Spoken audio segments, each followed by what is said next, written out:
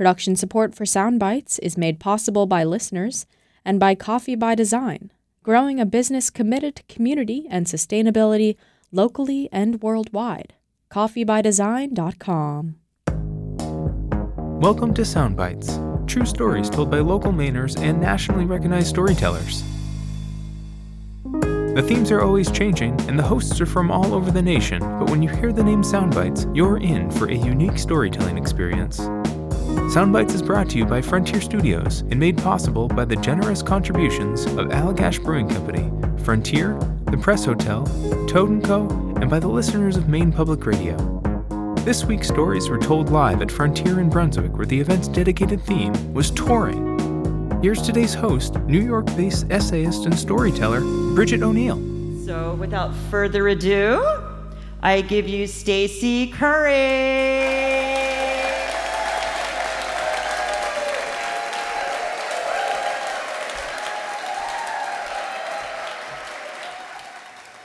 Okay, so I met this guy online, and I'm just, for the story, I'm going to call him Dave, because that was his name. And things seemed to be going really well, but then when we were only dating for 3 weeks, Dave kinda invited himself on my vacation. And it wasn't any old vacation. This was like the capstone project of my independent woman world tour. You see, many years earlier, I had married my college boyfriend, and almost immediately we had 3 kids, boom, boom, boom, and then we split up because we were a cliche, and as a result of being this very young wife and mom, I had never really spent any time as an adult alone and had never gone anywhere by myself. And I was terrified of this. So I started with baby steps. I went to dinner by myself. I went to the movies. And the more time I spent by myself, the more I loved it.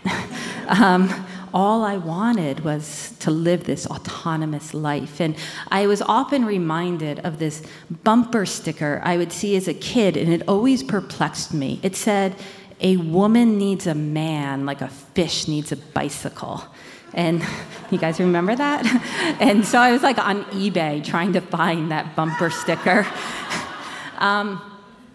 And so I was coming up on the year anniversary of my trip, and I wanted to do something big to commemorate this, but I'm not like a bucket list person, so I didn't have like any idea of where I should go.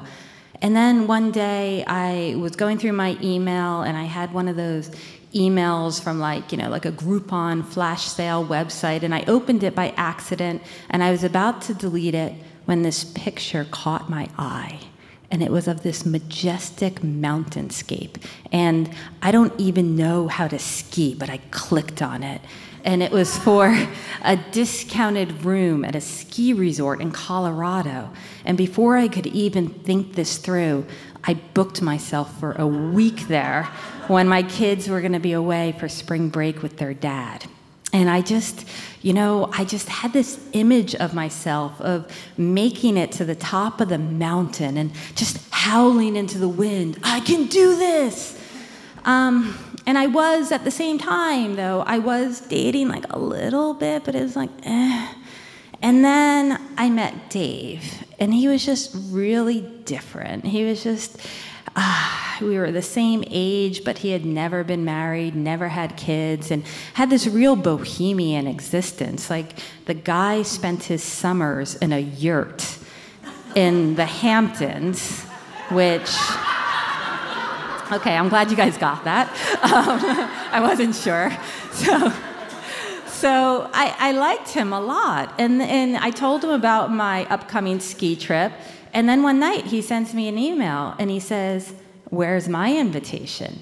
And I didn't know if he was being serious, and if he was being serious, like, did I really want him infringing on my independent woman world tour capstone project? So this was like a hard decision. Like, did I want to howl into the wind, or did I want to have sex? So I decided to play it safe and a little coy, and I just, without any explanation, I just forwarded my flight confirmation email to Dave. And 2 hours later, he forwarded me his flight confirmation for the same outgoing flight I was on. And the night before the trip, I was really excited. I felt like I had made the right decision. And I went up to his apartment in Harlem, which is where all the real bohemians in New York live now.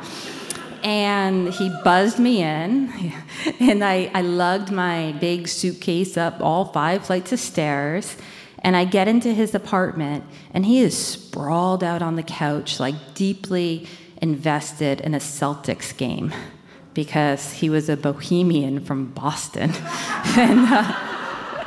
And he wasn't packed, didn't seem to be thinking about packing, and this kind of hit my mom nerve. And I said to him, we should probably go to bed pretty soon, because our flight's at 6:30 a.m. out of Newark Airport, so we probably want to leave by 4. And without taking his eyes off the game, he was like, oh, 4? I have to move my car for alternate side street cleaning, so I thought I would drive us there. We could do long-term parking, so we could probably leave at 5. Now, in case you've never been to Newark Airport, it's a little different than Portland. You don't just drive up and park and walk in and get your coffee and say hi to the TSA guy. And, it's a logistical nightmare. You have to cross the Hudson River, and I don't care what time you're going, Hudson River crossings are very unpredictable. And just the phrase long-term parking at Newark Airport, that's enough to instill fear in the most committed of New Yorkers. And I knew 5 o'clock was cutting it really close, but I didn't want to protest because I felt like that would highlight our main difference. I was this responsible mom lady with curfews and schedules and bedtime and homework, and he was just a bohemian with a yurt. So I told myself, he's done this before, he's more well-traveled than you are, just go with it. And so I said, okay. And we eventually went to bed, and I couldn't sleep. I was hanging off the end of the bed on my phone, researching long-term parking options at Newark Airport. And I was like, no, we're not. It's cutting it too close, leaving at 5. But I realized Dave had set the alarm for 4:30. And we didn't really need half an hour to get out of his apartment. We weren't showering. And so I had this plan that I was just going to gently nudge him along. And my goal was to be in the car ready to go at 4:44. So 4:30, the alarm goes off. 4:36, I am dressed. I am ready to go. And he's picking up on my pace, and he's moving at a pretty good clip. And finally, he's lacing up his boots. And I pop into the bathroom for one last emergency pee. And I come out, and he is standing at the kitchen counter, slicing into a loaf of Irish soda bread. And he looks up at me, and he says, "Would you like some toast?" It's the most normal thing in the world to be having toast at 4:46 in the morning when you have a flight to catch. But again, I'm like, he knows what he's doing. And I just say, no, thank you. And I watch in horror as his toast pops up, and it's not quite done enough. So he pops it back down, and it pops up again. And he meticulously butters every single nook and cranny of that toast. And then he hand washes his knife because bohemians don't have dishwashers. And then he reaches for a plate. And something in me just broke. I was like, I am so tired of being a competent woman living in a sea of fragile egoed males. And I just screamed at him, "Can you take that to go?" And just all of a sudden, all the sexiness in our relationship just whoosh. And he saw me for my true self. And we got in the car, and it was awful. He was driving in the left-hand lane when we had to make right turns. He had the NPR on so loud, and I'm not going to disparage NPR on this stage, but Razia Iqbal at 5 o'clock in the morning is just not comforting. And we missed our flight. We parked the car and we ran up to the sky cap with our bags, and he laughed in our face because that's what they do at Newark Airport. And we went inside to go stand by for the next flight, and the next, and the next. And we waited 13 hours at Newark Airport for a flight. And most of that time was spent in a Johnny Rockets. And I am here to tell you, or perhaps warn you, that if you spend 13 hours and have 3 meals with someone in a Johnny Rockets, you may unlock a portal to everlasting commitment, because Dave and I are still together. We are married, and we have a child, and fortunately, a love of the Celtics and toast is not mutually exclusive from being a good spouse and parent. And what I learned is that the one thing I was kind of overlooking in my independent world tour was that I learned how to be on my own. Like, I'm fine with that. That's great. But what I had to learn was how to be independent in a relationship and how to speak up when I knew I was right, which is kind of most of the time. And just how to not worry about how I'm perceived, but about how we could get through things better with my worldly advice. So that's it. So thank you very much. Stacey Beatty Curry is a New York-based storyteller, writer, mother, and real estate broker. Stacey has won several Moth StorySLAMs, a GrandSLAM, and regularly performs in shows in New York and beyond. She also teaches a storytelling class for seniors at a local senior center, uses a cast iron skillet daily, and plays a lot of words with friends.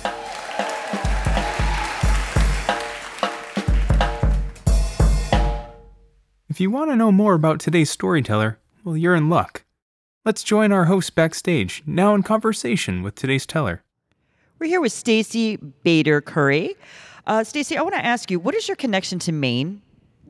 So about a year ago, my husband accepted a job offer, and the company is based in Portland. Now, we live in New York City, so he is commuting to work from New York City to Portland. And yeah, it's a lot.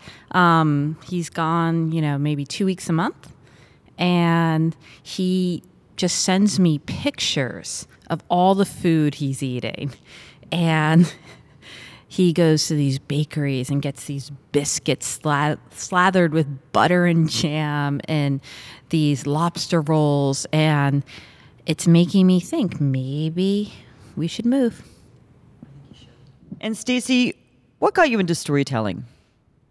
My background is in creative writing. I did an MFA program in fiction, and I had been working on a novel for 16 years. And I finally came to the realization that I just don't have the attention span to finish a novel, nor am I really interested in finishing a novel. And I like storytelling a lot. I didn't think I had the courage to get up on stage and share something personal.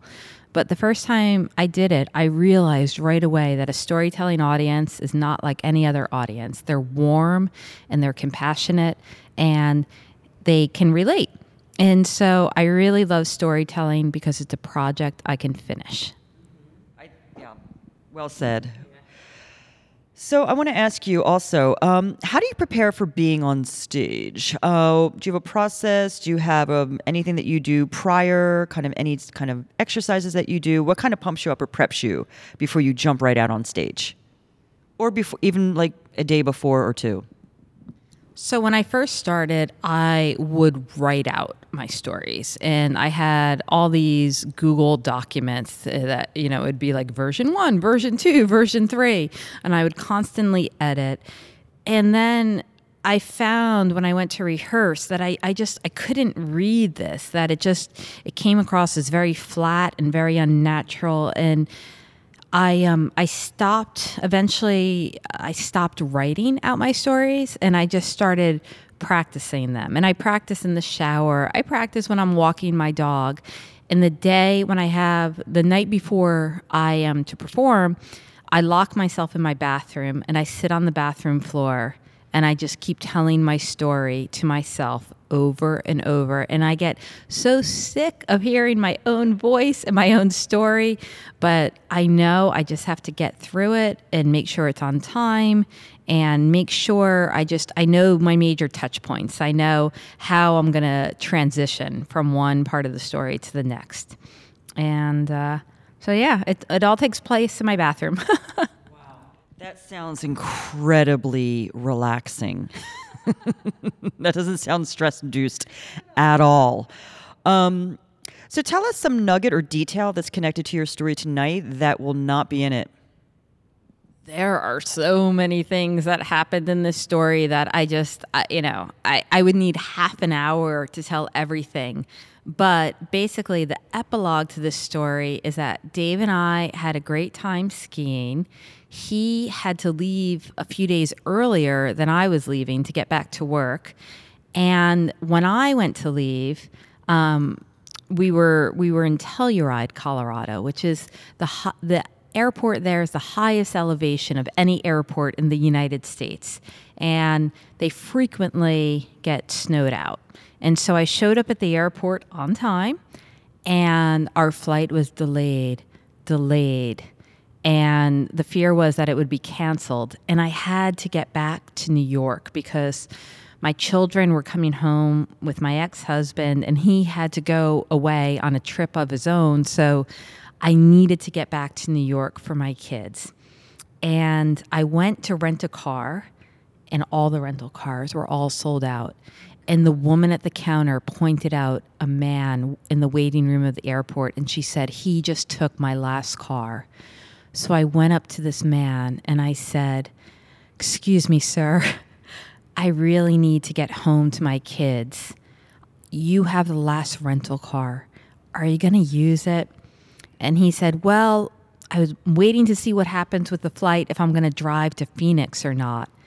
And I said, "If we leave right now to Phoenix, I can make a flight back to New York in time." So this man got in the rental car with me and drove me from Telluride to Phoenix. And he wanted to stop. And I said, "Nope, we cannot stop." And when we were 10 minutes from the airport, he got pulled over and got a speeding ticket. And I missed my flight. Oh my God. Did you write the screenplay for Trains, Planes, and Automobiles? Are you John Candy? Was that Steve Martin? Because I don't know. Something smells fishy. I'm kidding.